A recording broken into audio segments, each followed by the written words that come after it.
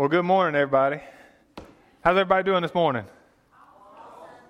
Awesome. Well, you're in for a treat today. We're still working through Jesus' Sermon on the Mount, and today we have gotten to the passage where he says, "Do not judge." And so I decided to put this ocean tidal wave because this is often how it feels when you're being judged by somebody, that you're getting swept up under a current. But we're going to talk about what it means. We're going to talk about what did Jesus mean when he said it? What does it mean? How can you live it out? Because we've got to make sure that we understand it right in order to be able to live it. And you can't live it if you don't understand truthfully what it's saying. So today's passage is going to be in Matthew chapter 7, verses 1 through 6, if you have your Bibles and want to turn there. Let's open up in prayer.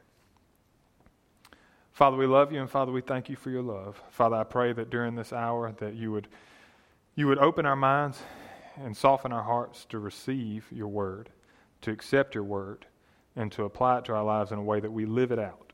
That we would not just listen to your word or understand your word, but that we would actually live your word. And so, Father, we need your Holy Spirit to help us do that. We love you, Father. In Jesus' holy and precious and eternal name we pray. Amen. So let's jump right in and let's read the passage. Chapter 7, verses 1 through 6. Jesus says, "Do not judge so that you won't be judged. For you will be judged by the same standard with which you judge others, and you will be measured by the same measure you use. Why do you look at the splinter in your brother's eye, but don't notice the beam of wood in your own eye? Or how can you say to your brother, 'Let me take the splinter out of your eye,' and look, there's a beam of wood in your own eye? Hypocrite! First take the beam of wood out of your eye, and then you will see clearly to take the splinter out of your brother's eye. Don't give what is holy to dogs, or toss your pearls before pigs, or they will trample them under their feet, turn, and tear you to pieces." So first things first. Judging, the word judging can have different meanings. And so we need to address that before we get into this topic. So when we say judge, or in this context, do not judge, the first meaning that would normally come to your mind is to make a judgment about somebody else, and especially in reference to how they're living their life. Okay? That's our first thought, to judge, meaning to make a judgment, make a decision about somebody else. To say, I approve, I disapprove, I like, I don't like. But in other words, it's to draw a decision, to make a decision. And normally when we say do not judge, we're inferring the negative decision. In other words, to say I disapprove or I dislike. It's not just a judgment, period. It's a negative judgment.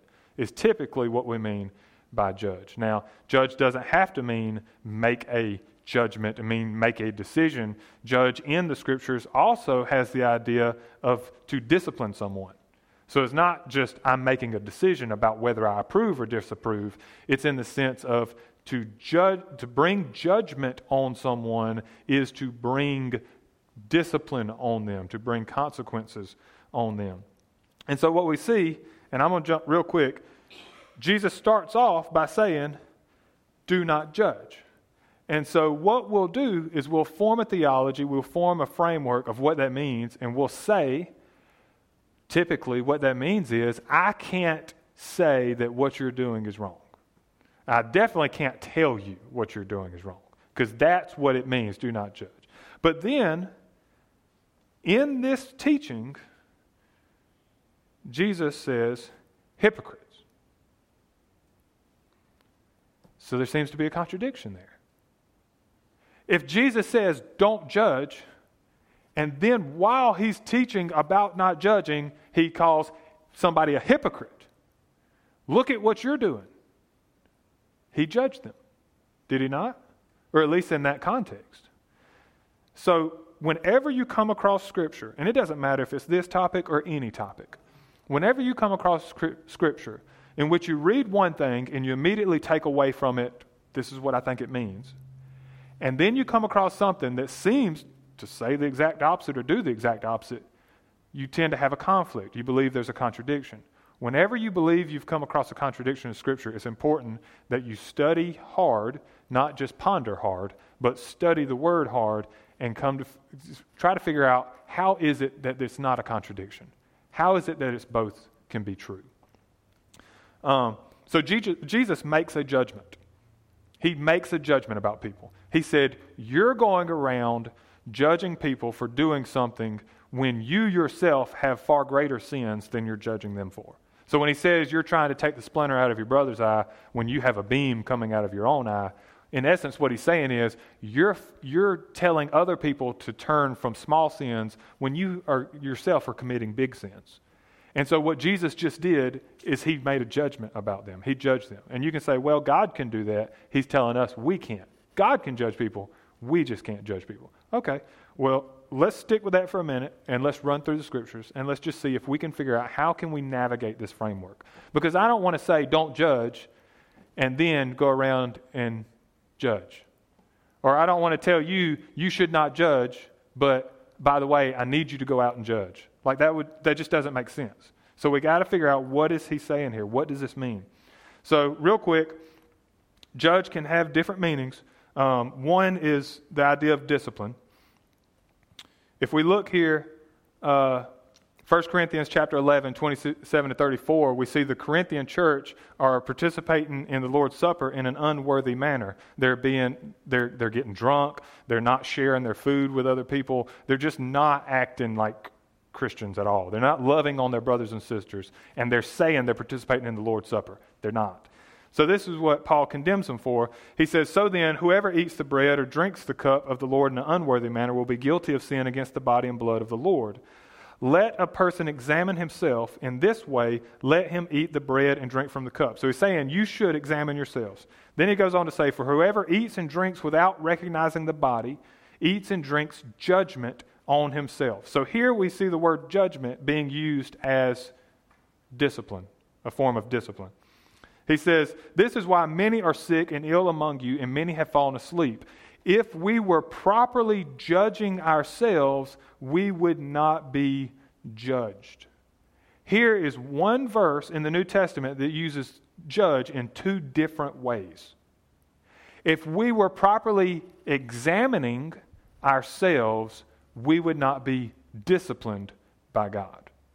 So here you see two concepts of judge in one verse.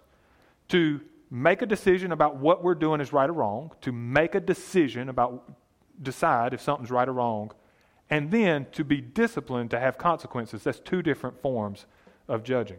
And we get that from the context because he just said to examine ourselves, and then he goes on to talk about how we are being judged by God in this matter.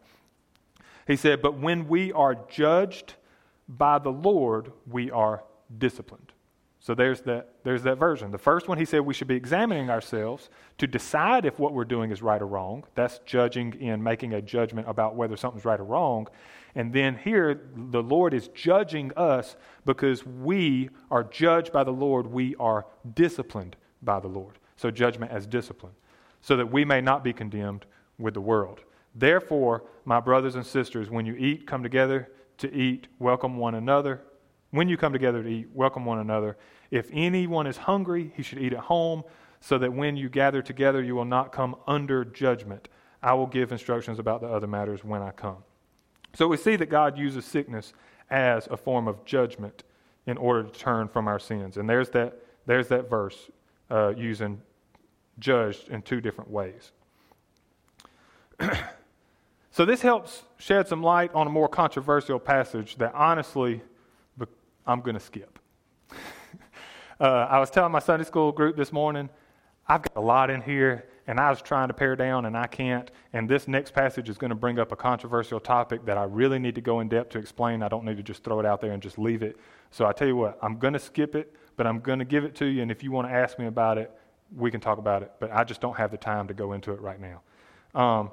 That is 1 Corinthians chapter 5, verses 1 through 5. It's also talking about judgment, and it's talking about judgment in the sense of God judging by bringing sickness on people. But feel free. It'd be an interesting conversation to ask me about that later. All right, so let's jump ahead.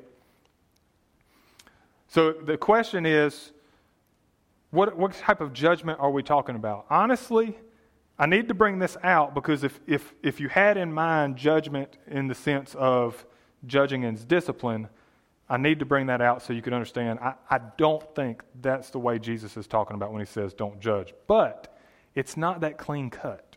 It's not clean cut. It's like, is it make a decision or is it to bring negative consequences on someone? When Jesus says don't judge, is he saying don't make a decision about their life, or is he saying don't treat them negatively? Okay, the answer is not that clean cut. It's right there in the middle, and this is and I'm gonna try to explain why I believe that. All right, so Matthew 7:1-2. He says, "Do not judge so that you won't be judged. For you will be judged by the same standard with which you judge others, and you will be measured by the same measure you use." Okay? So I'm leaning more towards when he's saying do not judge, what he's saying is, this is a tough one. Look, I can't say it without just giving the rest of the sermon away. So let's walk through it so you don't think it's just my opinion. That's what I'm trying not to do. I don't want you to think this is just my opinion. I want to walk through the scriptures so that you can see this is what the scriptures say. Okay? So, does it mean that you should never judge anyone under any circumstances? Typically, that's the way people take it. It means you never tell someone that what they're doing is wrong. So, if someone ever tells, if that were true, which I don't believe that's what it means, I don't relegate it to just making a decision about somebody. If that were true, then if I were to make a judgment about somebody and say, what you're doing is wrong, and then they were to say to me, you're not supposed to judge me, then I would say, you're not supposed to judge me, if that's what it means. Because when you told me not to judge you, you judged me. See, it doesn't work. It's not possible. Because you just made a judgment about what I did, and you just said what I did was wrong. You just judged me.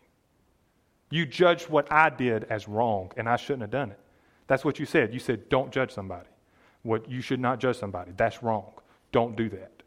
That's judging. That made a decision about what I did was wrong. So to say that you can't tell someone that what they're doing is wrong, if that's what that means, you could never tell someone to not judge anybody. Because you believe that that is wrong, and you would tell them what you're doing is wrong. So it's got to mean more than that, because we see Jesus did that. Jesus said, don't judge, and then he judged. And it's not just that one verse. It's over and over and over and over. So it's got to mean more than I can't tell you what you're doing is wrong. That can't be the simple definition, because it doesn't match the Scripture. So what does it mean? Jesus actually tells us to judge in John chapter 7. John 7:24. He says, stop judging according to outward appearances, rather judge according to righteous judgment. So here in John chapter 7, Jesus actually tells us to judge. But he gives a nuance. He said, don't judge by outward appearance, judge by righteous judgment. In other words, Jesus distinguishes there's unrighteous judgment and there's a righteous judgment. And what is righteous judgment? What does righteous judgment mean? It means to make judgments based on what God has defined as righteous. In other words, if God has said this is sin or not sin, that's how you're supposed to make judgments. You're not supposed to make judgments based on outward appearances and in the context of those who are rich versus those who are poor. You're not supposed to judge the poor harshly and judge the rich gently, I guess is the word I'm looking for. You're not supposed to show favoritism, is the context is what he's saying. He's saying don't make unrighteous judgments that has nothing to do with God's righteousness. If you're going to make judgments based on God, what God has defined as righteous, what God has said this is sin or this is not sin. That's the only way you can actually do this. And we're actually commanded to do this. Jesus says, judge according to righteous judgment. Make proper judgments. So then we have the idea. So Paul gives us more detail when he says to judge those within the church, not outside the church. So here we go again. Paul said in 1 Corinthians 5, same chapter, verses 9 through 13, he said, I wrote to you in a letter not to associate with sexually immoral people.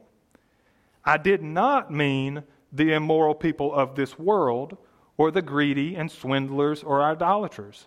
Otherwise, you would have to leave the world. So Paul said, don't associate with immoral people. And they took that to mean don't associate with immoral people outside the church. And Paul said, that's not what I meant. I may have said it, I may have come across wrong. That's not what I meant to say, what I meant. What I meant was don't associate with immoral people within the church. Those who have come into the church and said, I repent and I'm turning from sin and I'm following Christ with my life, if they continue to live immoral lives, if they do these things, don't associate with them. He goes on to say, but actually, I wrote you not to associate with anyone who claims to be a brother or sister, a Christian, and is sexually immoral or greedy, an idolater, or verbally abusive, a drunkard, or a swindler. Do not even eat with such a person. For what business is it of mine to judge outsiders? Don't you judge those who are inside? God judges outsiders. Remove the evil person from among you. So here's Paul's instructions to the New Testament church. Don't judge people who aren't Christians. Don't judge how they live, because they're not Christians. They haven't made a commitment to turn from sin. Why should you expect them to turn from sin? That's nonsense, Paul says. That's nonsense. If somebody is not a follower of Christ, if they have not decided to repent and turn from sin, you should never expect them to repent and turn from sin. It's this idea that if they're not Christian, don't try to make them act Christian. They're not. That's not the problem. The problem is that they're not Christian. The problem is that they have not made a decision to follow Christ and turn from sin. But inside the church, Paul says, if someone comes into the church with the only way to come into the church, the only way Paul said you could come into church, and Peter and the other apostles, was that it was the idea of through baptism, that you made a public profession that you would turn from sin and that you would trust Christ for your salvation. That's how you came into the church. So if you came into the church on the grounds of admitting to everyone, I'm turning from sin, but then you don't turn from sin and you live an immoral life, he said you are to judge those in the church and you're to remove them from the church. You're to remove them. But see, this gives us a problem when we have taken what Jesus said, when Jesus said, do not judge. If we took that to, you can't judge somebody and you can't tell them what they're doing is wrong, if we took it that way, then all of these instructions by Jesus saying you should make righteous judgments and Paul saying you should judge those who live immorally and you should remove them from the church, we look at that and say, I can't do that, I can't do that, I can't do that, because Jesus said don't judge. The problem is not that Jesus contradicted Paul. The problem is we've misunderstood what Jesus meant when he said it. I'll give you an example. I've given it before. If I say, I should have put it up here because I did it in the past, but I didn't this time. If I put up here and say, there was not a single man at the class reunion. Y'all remember this example? There was not a single man at the class reunion. You can read that, and you may read it and say, this is plain and simple. It's obvious. There were all women there, just women. There was not a single man at the class reunion. You could take that one sentence and say, I believe it. I'm convinced. You're not going to convince me otherwise. It says it. There wasn't a single man at the class reunion, and I'm telling you there was only women. I'm convinced. Then you could read later where the same person who said that said, well, I was talking to Bill and Barbara at the class reunion about their grandkids. And then you say, this is not right. Bill was not at the class reunion. Because there was not a single man at the class reunion. Bill was not at the class reunion. See, we have conflict. We can do this to ourselves because we misunderstood what was originally said. It wasn't that there wasn't a single man there. It's that all the men there were all married. There were no single men. There was not a single man at the class reunion. Bill and Barbara were there and John and Lindsay were there. I mean, there were men there, but they were all married. See, we have to study the Word until we understand that it doesn't contradict itself. If we misunderstand or something looks like a conflict, we need to keep studying until we figure out how can they both work together. And that's what you have to do with all of Scripture. And so here Paul's saying you must judge those within the church. You are to judge those within the church. And you're to judge them based on how they live. So we go on. 1 Corinthians 6, 1 through 8. If any of you has a dispute against another, how dare you take it to court before the unrighteous and not before the saints? Or don't you know that the saints will judge the world? That's us. We're the saints. And so Paul is saying we're going to judge everybody, the whole world. And if the world is judged by you, are you unworthy to judge the trivial cases, meaning right now? He said, if you're going to judge the whole world one day, can't you judge among cases right now, among people right now? Don't you know that we will judge angels? How much more matters of this life? So if you have such matters, do you appoint as your judges those who have no standing in the church? I say this to your shame. Can it be that there is not one wise person among you who's able to arbitrate between fellow believers? Instead, brother goes to court against brother, and that before unbelievers. So Paul then tells us that God, but then, and I'm about to get to it, Paul goes on to say after this that God judges those outside the church, but he commands us to judge within the church. And so this brings me to this idea that I can give you a simple doctrine test. Okay? This is something I want you to really apply to your understanding of the Bible.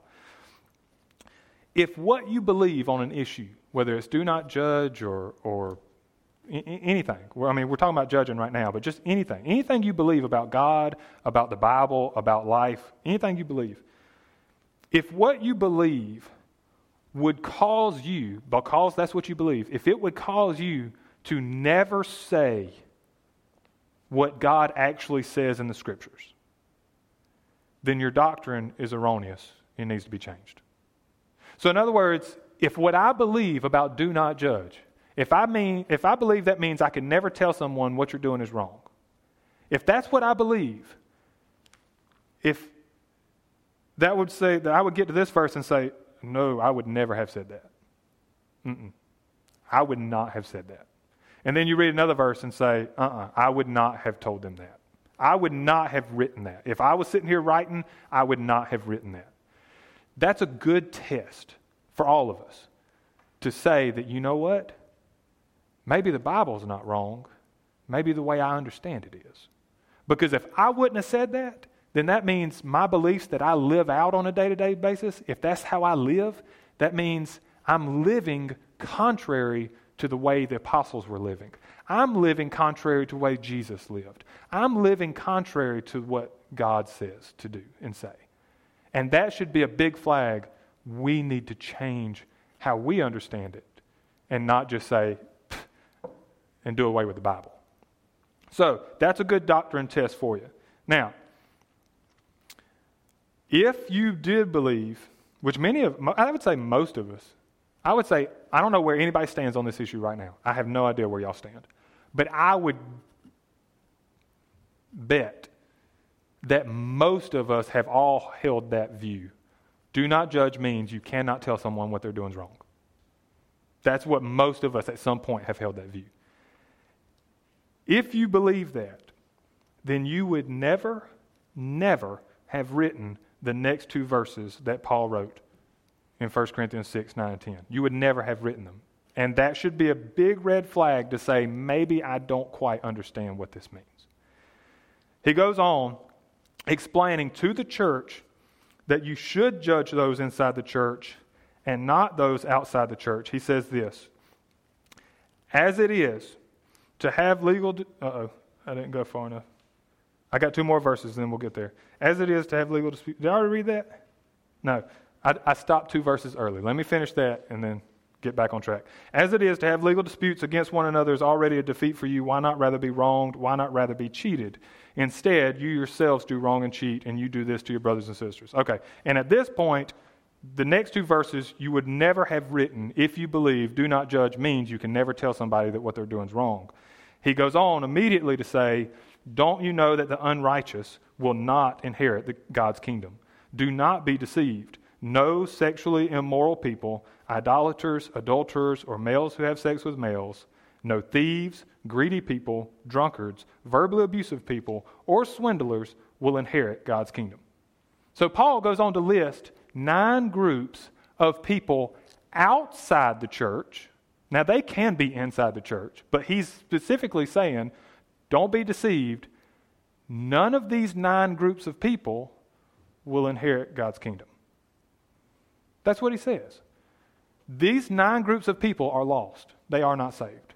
And so if your idea of do not judge means you cannot tell someone that what they're doing is wrong or that they will be judged by God for their lifestyle, you would never have said that. You would say, no, I would never say that to somebody. I could never look somebody and say, you are lost because of the way you're living. I could never say that to somebody. Then that's a red flag to say, Paul said it. Paul didn't, he just said don't judge. Paul says don't judge. Peter says don't judge. James says don't judge. But yet they judge. They judge inside and they judge outside because we've taken the word judge to mean you can't tell somebody that what they're doing is wrong. That's not what it means. And they didn't think that's what it meant. That's why they didn't have any problem with it. So, to sum up, I want to say, we can't not read the next verse. He finishes this in the very next verse by saying, and some of you used to be like this, but you were washed, you were sanctified, you were justified in the name of the Lord Jesus Christ and by the Spirit of our God. You see, he's saying, we all have been guilty of living in sin. All of us. And many in the church that he was writing to had been guilty of those exact sins that he said. These exact sins, if people are living in this lifestyle, don't be deceived, they're not going to inherit God's kingdom. And if you believe they're going to inherit God's kingdom, you've been deceived, is what Paul teaches. He says, some of you that I'm talking to used to live these exact same lifestyles. But they were baptized, forgiven, made right with God, and they were growing in holiness through sanctification by the Holy Spirit of God. He says, but you have repented. You've turned from sin. And now you're living in sanctification. You're growing in your holiness. But you've been justified by God. You've been made right with Him. He has made you right because you turned from sin. And so because God told us they were sinful, and our Christian brothers and sisters informed us. Okay, I knew I was something. So in other words, I missed my sentence. Why did we leave those lifestyles behind when we repented? Have you thought about that? We've all been guilty of similar lifestyles, if not the exact same ones. We've all been guilty of living in sin. Why did we leave those lifestyles behind when we repented and turned from sin in the church? Because people told us those were sinful. We had to turn from those things. Why? Because that's what God said in the Word, but pastors told us, our friends told us, our parents told us, our grandparents told us. They told us what God told us was that this is wrong, it's not okay, and you need to stop doing this. And when we became convicted by the Holy Spirit and decided to turn from sin, we left those behind because someone told us they were sinful lifestyles. But if they are prevented, if everyone is prevented from telling you that what you're doing is wrong, then how could we have turned from sin? If you as a Christian are prevented from telling someone that what they're doing is sinful and they must turn from it, how can they ever know? How could we have ever known? How could we have made the decision to repent and turn to God? We wouldn't have even known that we were lost. We wouldn't have even known that God was angry with us because of our sin. We wouldn't have known that we were going to go to hell. We wouldn't have known any of those things that led us to the decision that I want to be right with God. I want to spend eternity with God. And so I will turn from sin to God. But had no one been allowed to tell me that my sins were wrong, I would still be living in them because I wouldn't know. And my whole point is, if we can't tell people, if Jesus is saying you can't tell someone that what they're doing is wrong, in other words, what he's saying is you can't share the gospel. You can't. What are you going to say?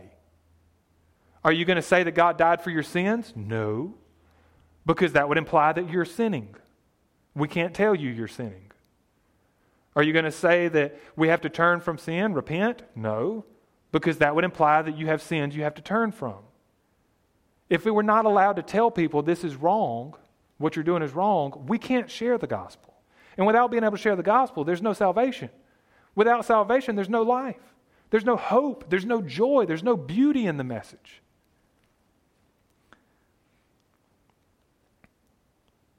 Luke 24, verses 46 to 47 says this. I'm going to just hit on these real quick. This idea that apart from salvation, I know you've heard me say it before, but not everybody believes it, and so I'm willing to stand on it, and I'm willing to have the discussion with anybody, but this is not, everybody does not believe what I'm about to say, but I'm convinced by the Scripture, I'm convinced it's utterly true.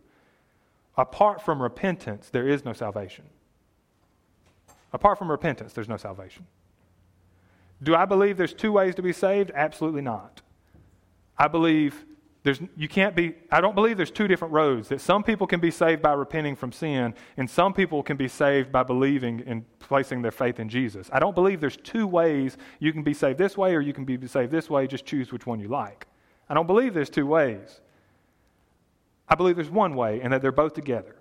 And that without one or the other, it's not real. It's not saving faith, as James describes it. And so I believe apart from faith, there is no salvation. And I believe apart from repentance, there is no salvation. And you can't have one without both. And this is why. Why do I believe that? Because I read the Scriptures, and that's what the Scriptures say. God said, He also said to them, this is what is written, the Messiah will suffer and rise from the dead the third day, and repentance for forgiveness of sins will be proclaimed in His name to all nations beginning at Jerusalem. If you believe, this is that test I gave you, that doctrine test, that if I believe it, I would never have said this, that's a red flag that maybe what I believe is not exactly right, and I need to work on that. If you believe that repentance has no part in salvation, like repentance doesn't matter. They can repent, they don't repent, it doesn't matter, it has no part in salvation. Then you, in your conversations, when you talk to people, you will never tell them that repentance for forgiveness of sins. Those words will never come out of your mouth. Ever. You will never say that repentance for forgiveness of sins will be proclaimed. You will never proclaim repentance for the forgiveness of sins. And so when you believe something and then you come across Scripture that says, I would never have said that, that should let you know maybe you don't have the whole picture. Maybe we need to keep working on the whole picture. Peter replied when asked Peter, what must we do? In other words, how can we be saved? Peter replied, repent and be baptized, each of you, in the name of Jesus Christ for the forgiveness of your sins, and you will receive the gift of the Holy Spirit. So Peter, the very first message he preaches at Pentecost, they asked, how can we be saved? And he says, repent and be baptized for the forgiveness of your sins. And if you believe repentance has nothing to do with forgiveness, you would never have said that. When you would have been asked, what must we do to be saved? You wouldn't have said, repent and be baptized. You would have said something else. And so that's why I'm saying, it's not two different ways, it's one way tied together. And if you can't tell people to repent of their sins, you can't share the gospel. And that's kind of what I'm trying to boil this down to. To say do not judge means you can't tell them that what they're doing is wrong, that what they're doing is sin, means you can't share the gospel. You can't tell them to repent, to be saved. So real quick, I'll just run through these and then get to the last one. I'll probably skip some stuff. Acts 3:19, therefore repent and turn back so that your sins may be wiped out. 2 Peter 3:9, the Lord does not delay His promise, as some understand delay, but is patient with you, not wanting any to perish, but all to come to repentance. The biblical authors, including God who inspired the Word, had no problem with the idea that repentance is tied to salvation. He also had no idea that faith is tied to salvation. He saw no conflict. He used them both. Some verses just say repent. Some verses just say believe. And some verses have both repent and believe. God saw no conflict there, and we should not either. So there is no salvation apart from repentance. And Jesus said, unless you repent, you will perish. Jesus said this. Luke 13:3, no, I tell you, but unless you repent, you will all perish as well. So Jesus said, apart from repentance, you will not be saved. Unless you repent, you're going to perish. He said it again 2 verses later. In verse 5, he said, no, I tell you, but unless you repent, you will all perish as well. He said the exact same words 2 verses later. He reiterated it to say, this is fact.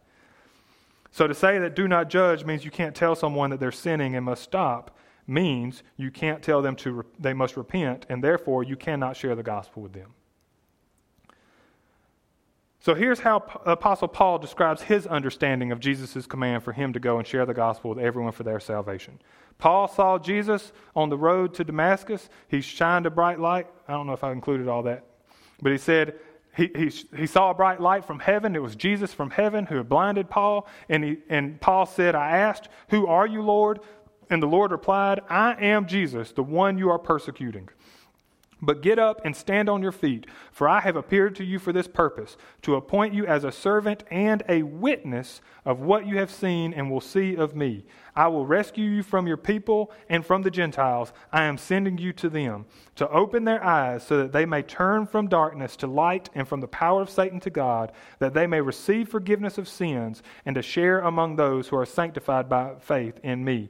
So then, King Agrippa, I was not disobedient to the heavenly vision. So Jesus, just to sum it up, Jesus appeared to Paul. He said, I'm going to send you out as a missionary and as a witness to me to share the message, to bring people from the kingdom of Satan to the kingdom of God, to save people. I'm sending you out as a missionary to save people. So Paul said to King Agrippa, he said, I was not disobedient to the heavenly vision. Instead, this is what he did.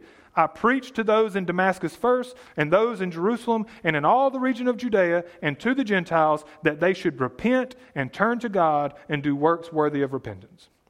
Here he is speaking to King Agrippa, sharing the gospel with King Agrippa. And he felt there was no conflict in saying, Jesus told me to go and share the gospel. I did. I went and shared the gospel everywhere, and I'm sharing it with you to turn from sin and to repent and to do works worthy of repentance. That was the gospel in that moment. In that moment, that was how Paul shared the gospel with King Agrippa. To turn from sin, King. To turn from sin. And the idea is to turn from sin, where are you turning to? To God, through Jesus. There's no difference. It's not turn from sin to Buddha. It's turn from sin to Jesus. So there was no disconnect between repentance and faith in Jesus. It was faith in Jesus, trust in Him, and turning from sin. There was no conflict. So Paul said, I did. I preached to everyone. Now this is the same Paul, the exact same Paul who told us that we're saved by grace through faith and not by works. And Paul saw no contradiction there. Paul saw no contradiction between the fact that we're saved by grace and not through works, and that we must repent to be saved. He saw no conflict. Paul and James make this very clear. So let's look at how James understands it real quick. He's the last one we're going to look at. First thing he tells us in his letter is to speak and act as those who are to be judged by the law of freedom. So in other words, it's important, he says, speak and act. It's really important in order to understand what it means to judge someone. He goes on later, he says to speak and act as those who are to be judged by the law of freedom. He goes on to say, but he gives greater grace. Therefore, he says, God resists the proud and gives grace to the humble. Therefore, submit to God, resist the devil, and he will flee from you. Draw near to God, and he will draw near to you. Cleanse your hands, sinners, and purify your hearts, you double-minded. Be miserable and mourn and weep. Let your laughter be turned to mourning and your joy to gloom. Humble yourselves before the Lord, and he will exalt you. Don't criticize one another, brothers and sisters. Anyone who defames or judges a fellow believer defames and judges the law. If you judge the law, you are not a doer of the law, but a judge. There is one lawgiver and judge who is able to save and to destroy. But who are you to judge your neighbor? Now, do you see, James? I know I went through quick because we're running out of time, but do you see what James said here? He's saying, cleanse your hands, you sinners. He literally said, stop all your sinning. Stop sinning. And don't criticize your brother and sister. Who are you to judge anybody? That's literally what James said in a matter of like 3 sentences. He said, stop sinning. But don't criticize about your brothers and sisters. Who are you to judge them? And so most of us who think that judge means don't tell someone that what they're doing is wrong according to God would say, that's nonsense. How could you do that? That's hypocritical. But it's not. God inspired these words. Let's go on. We're going to see clearly.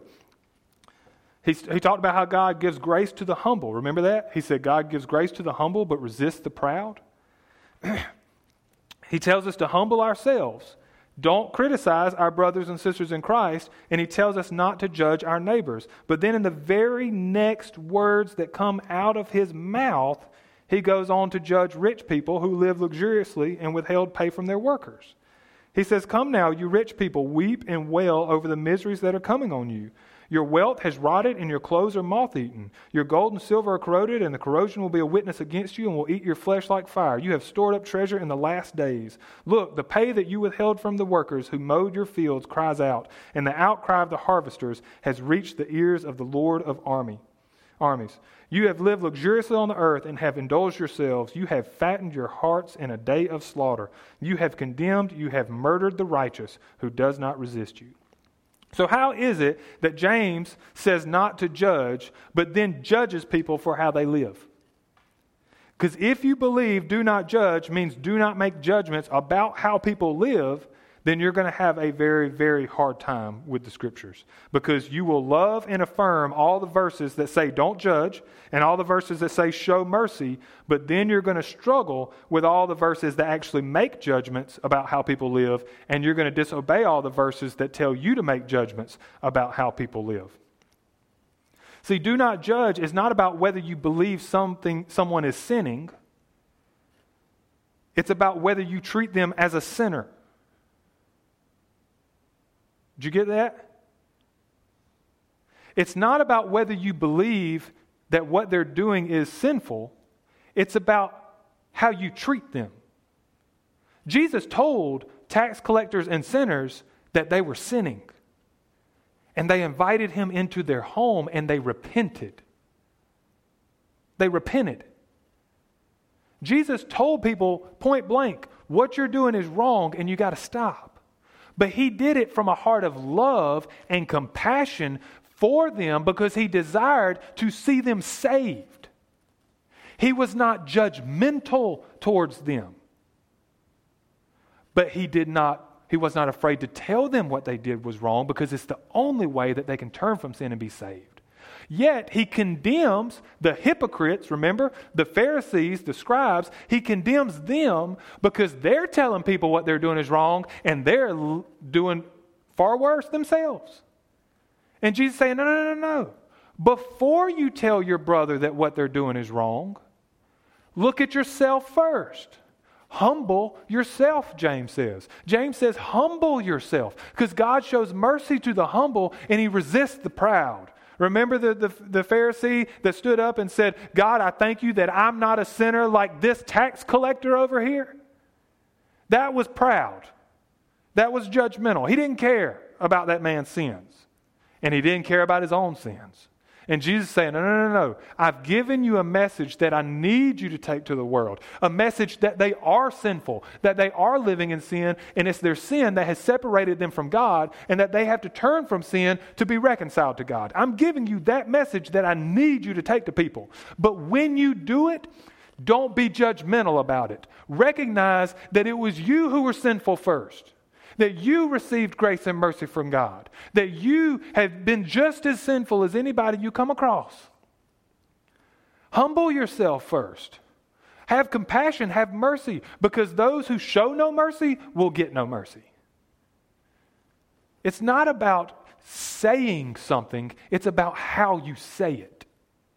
And that's how Jesus can say, don't judge, and then make a judgment about people's sin. And that's how Paul can say don't judge and then go on to judge people's sin. And James can say don't judge and then warn people and judge because of their sin. Jesus said you should judge according to righteous judgment. You should decide if something's sinful or not sinful. But when you take that message to them, be sure you've looked at yourself first. Make sure you've humbled yourself first and recognize that you are sinful and are saved by the grace of God, not your ability to be less sinful. And you should never become arrogant and proudful.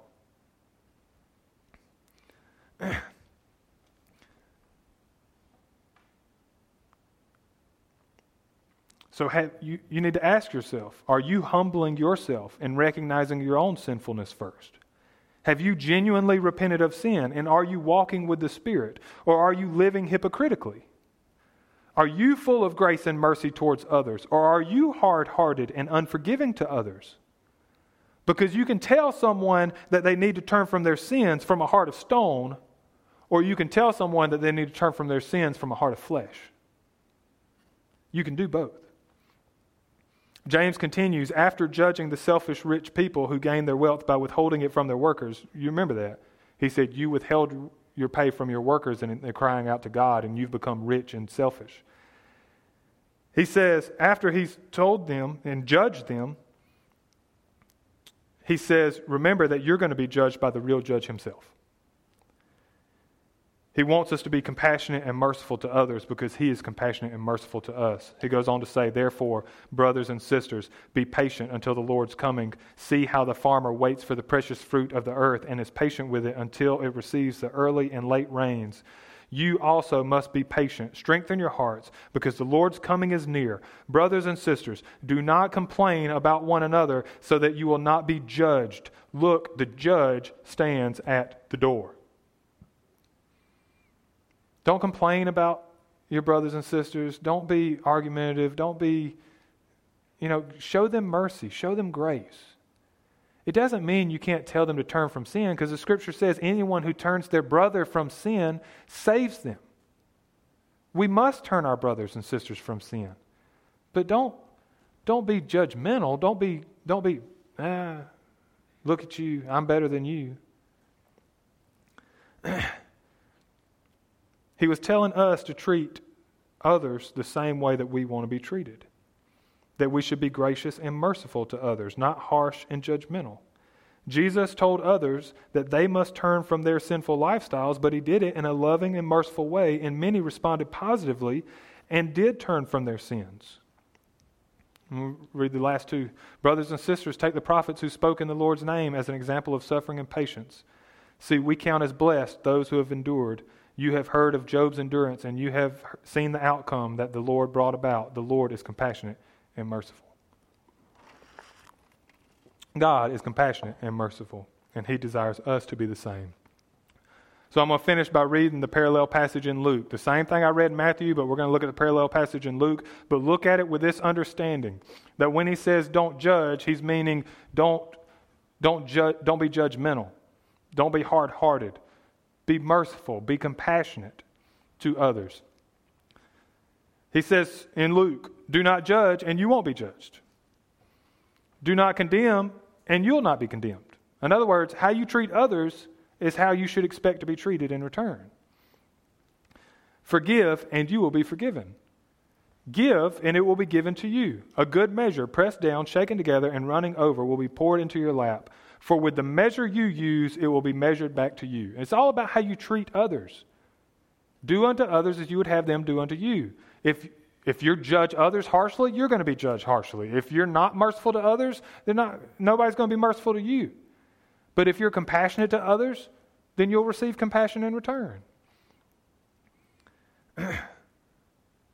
He also told them a parable. Can the blind guide the blind? Won't they both fall into a pit? A disciple is not above his teacher, but everyone who is fully trained will be like his teacher. Why do you look at the splinter in your brother's eye, but don't notice the beam of wood in your own eye? Or how can you say to your brother, brother, let me take out the splinter that is in your eye, when you yourself don't see the beam of wood in your eye? Hypocrite, first take the beam of wood out of your eye, and then you will see clearly to take out the splinter in your brother's eye. So in other words, retrospect, humble yourself, look at your own sins first, and then you will be able, as Jesus commands us to do, to look at our brothers and sisters and help them turn from sin by telling them that what they're doing is sinful. And we can look at those outside the church and warn them that what they're doing is sinful and that they must repent and turn to God for salvation. And if we do that from a heart knowing that I was just as guilty and I have been shown grace and mercy and I'm doing it from a heart of love, that's how the gospel moves forward. But to relegate and say, no, I can't tell you that what you're doing is sinful, means in the church you can't turn your brother and sister back from their sin, and it means you can't have a conversation with someone outside the church and tell them that they must turn from sin to be saved.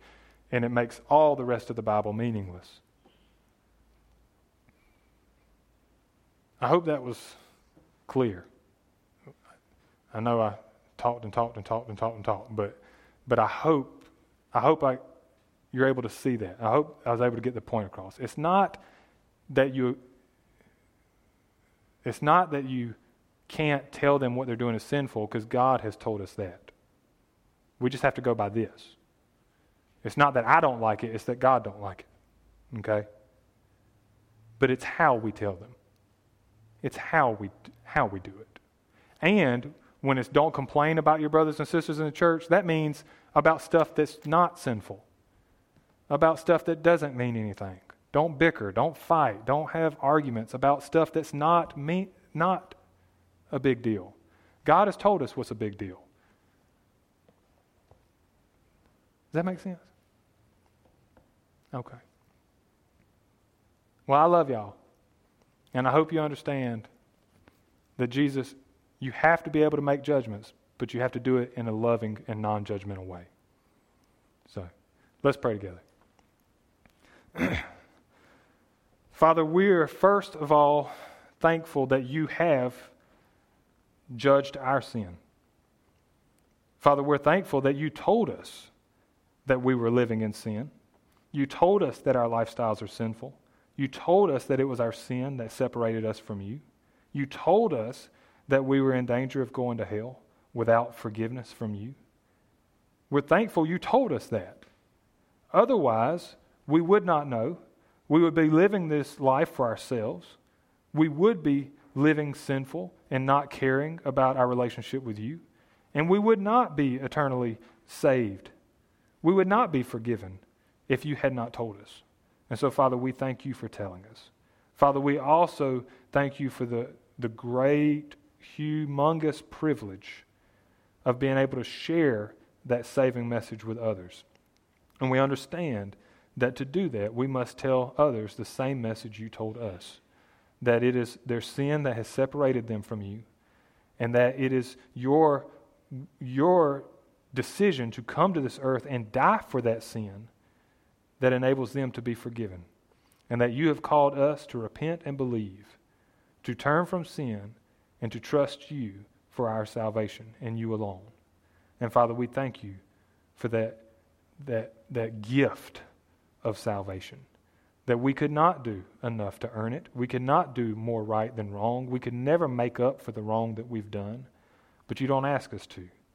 You ask us just to commit our lives to you and to trust you alone for our salvation. And we do that, Father. And we thank you for that. Father, I pray if there's a single person who has not made that commitment because they did not believe that repentance had anything to do with salvation, that they would recognize through your word that it is. It's crucial. It's a critical point that we must trust you and turn from sin, because to turn from sin without trusting you is to just try to live a good moral life but not to accept your sacrifice for our sins. It's to reject you. And also, to trust in you and not to turn from sin is to say that, yeah, I want to be forgiven. I want what you have to offer, but I refuse to live my life for you. I refuse to join with you in a relationship. And so, Father, both are to reject you. And Father, I pray that we see clearly that your Scripture is one message, one way of salvation, that we are to recognize what you've done for us, that you came and paid the price we could not pay, that you suffered and died so that we could be forgiven, to have a perfect sacrifice on our behalf, and that we are given the choice, knowing that truth, we are given the choice to either accept you, to surrender ourselves to you in a loving relationship with you as your children and you as our Father, or to reject you and say, I don't want any part of it. And so, Father, I pray that someone today will make that decision to follow you. And Father, I pray that we will lead people into that decision to turn from their sin and follow you from now until the day that you call us home. We love you, Father. We can never thank you for how good you are. And Father, we pray that you help us to lovingly, non-judgmentally have conversations with those in our lives to help them see that they must repent and believe in your Son, Jesus Christ. Thank you, Father, for giving us these opportunities. Give us the strength and wisdom to carry them out the way you would. In Jesus' holy and precious and eternal name we pray. Amen.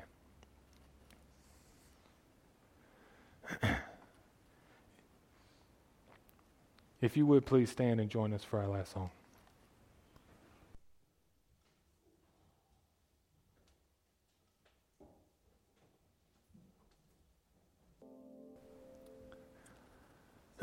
All right. Well, I do want to apologize. I'm sorry it took me so long to get that out. Next time I preach on this topic, hopefully, since I've worked through it so long this week, hopefully it'll be much more succinct next time. But let's just be non-judgmental people. How about that? Let's go and show the same grace to others that we receive from God for our sins. Let's show love and compassion to everyone, regardless of their lifestyle. Let's not be afraid to tell them that they must turn from sin to be forgiven and to give their life to Christ. Let's not be afraid to tell them that, but let's make sure that when we tell them that, it comes from a heart of love, a humble heart, a heart of compassion, the same heart that Jesus had when he told sinners that they must turn from sin. Let's do it the same way that he did, and let's pray that he will give us the same results that he had. Because we don't want to run people away. We don't want to push people down. We don't want to criticize people. We want to love them, and we want to see them forever, in eternity, on the new earth, with us, sitting at the same table, eating that wonderful marriage feast of the Lamb that I am so looking forward to, that I hope has lamb, but we'll find out when we get there. I look forward to heaven with all of you. But I want to fill that place up. And I know that's God's heart. I know that's his heart. And he showed us how to do it. Let's do it the best we can. Let's pray together. Father, we love you. And Father, we thank you. Help us live our lives as a wonderful and perfect reflection of your Son. You showed us how to live this life by coming to earth and actually doing it. So, Father, help us to follow in your footsteps. We love you, Father. In Jesus' holy and precious and eternal name we pray. Amen.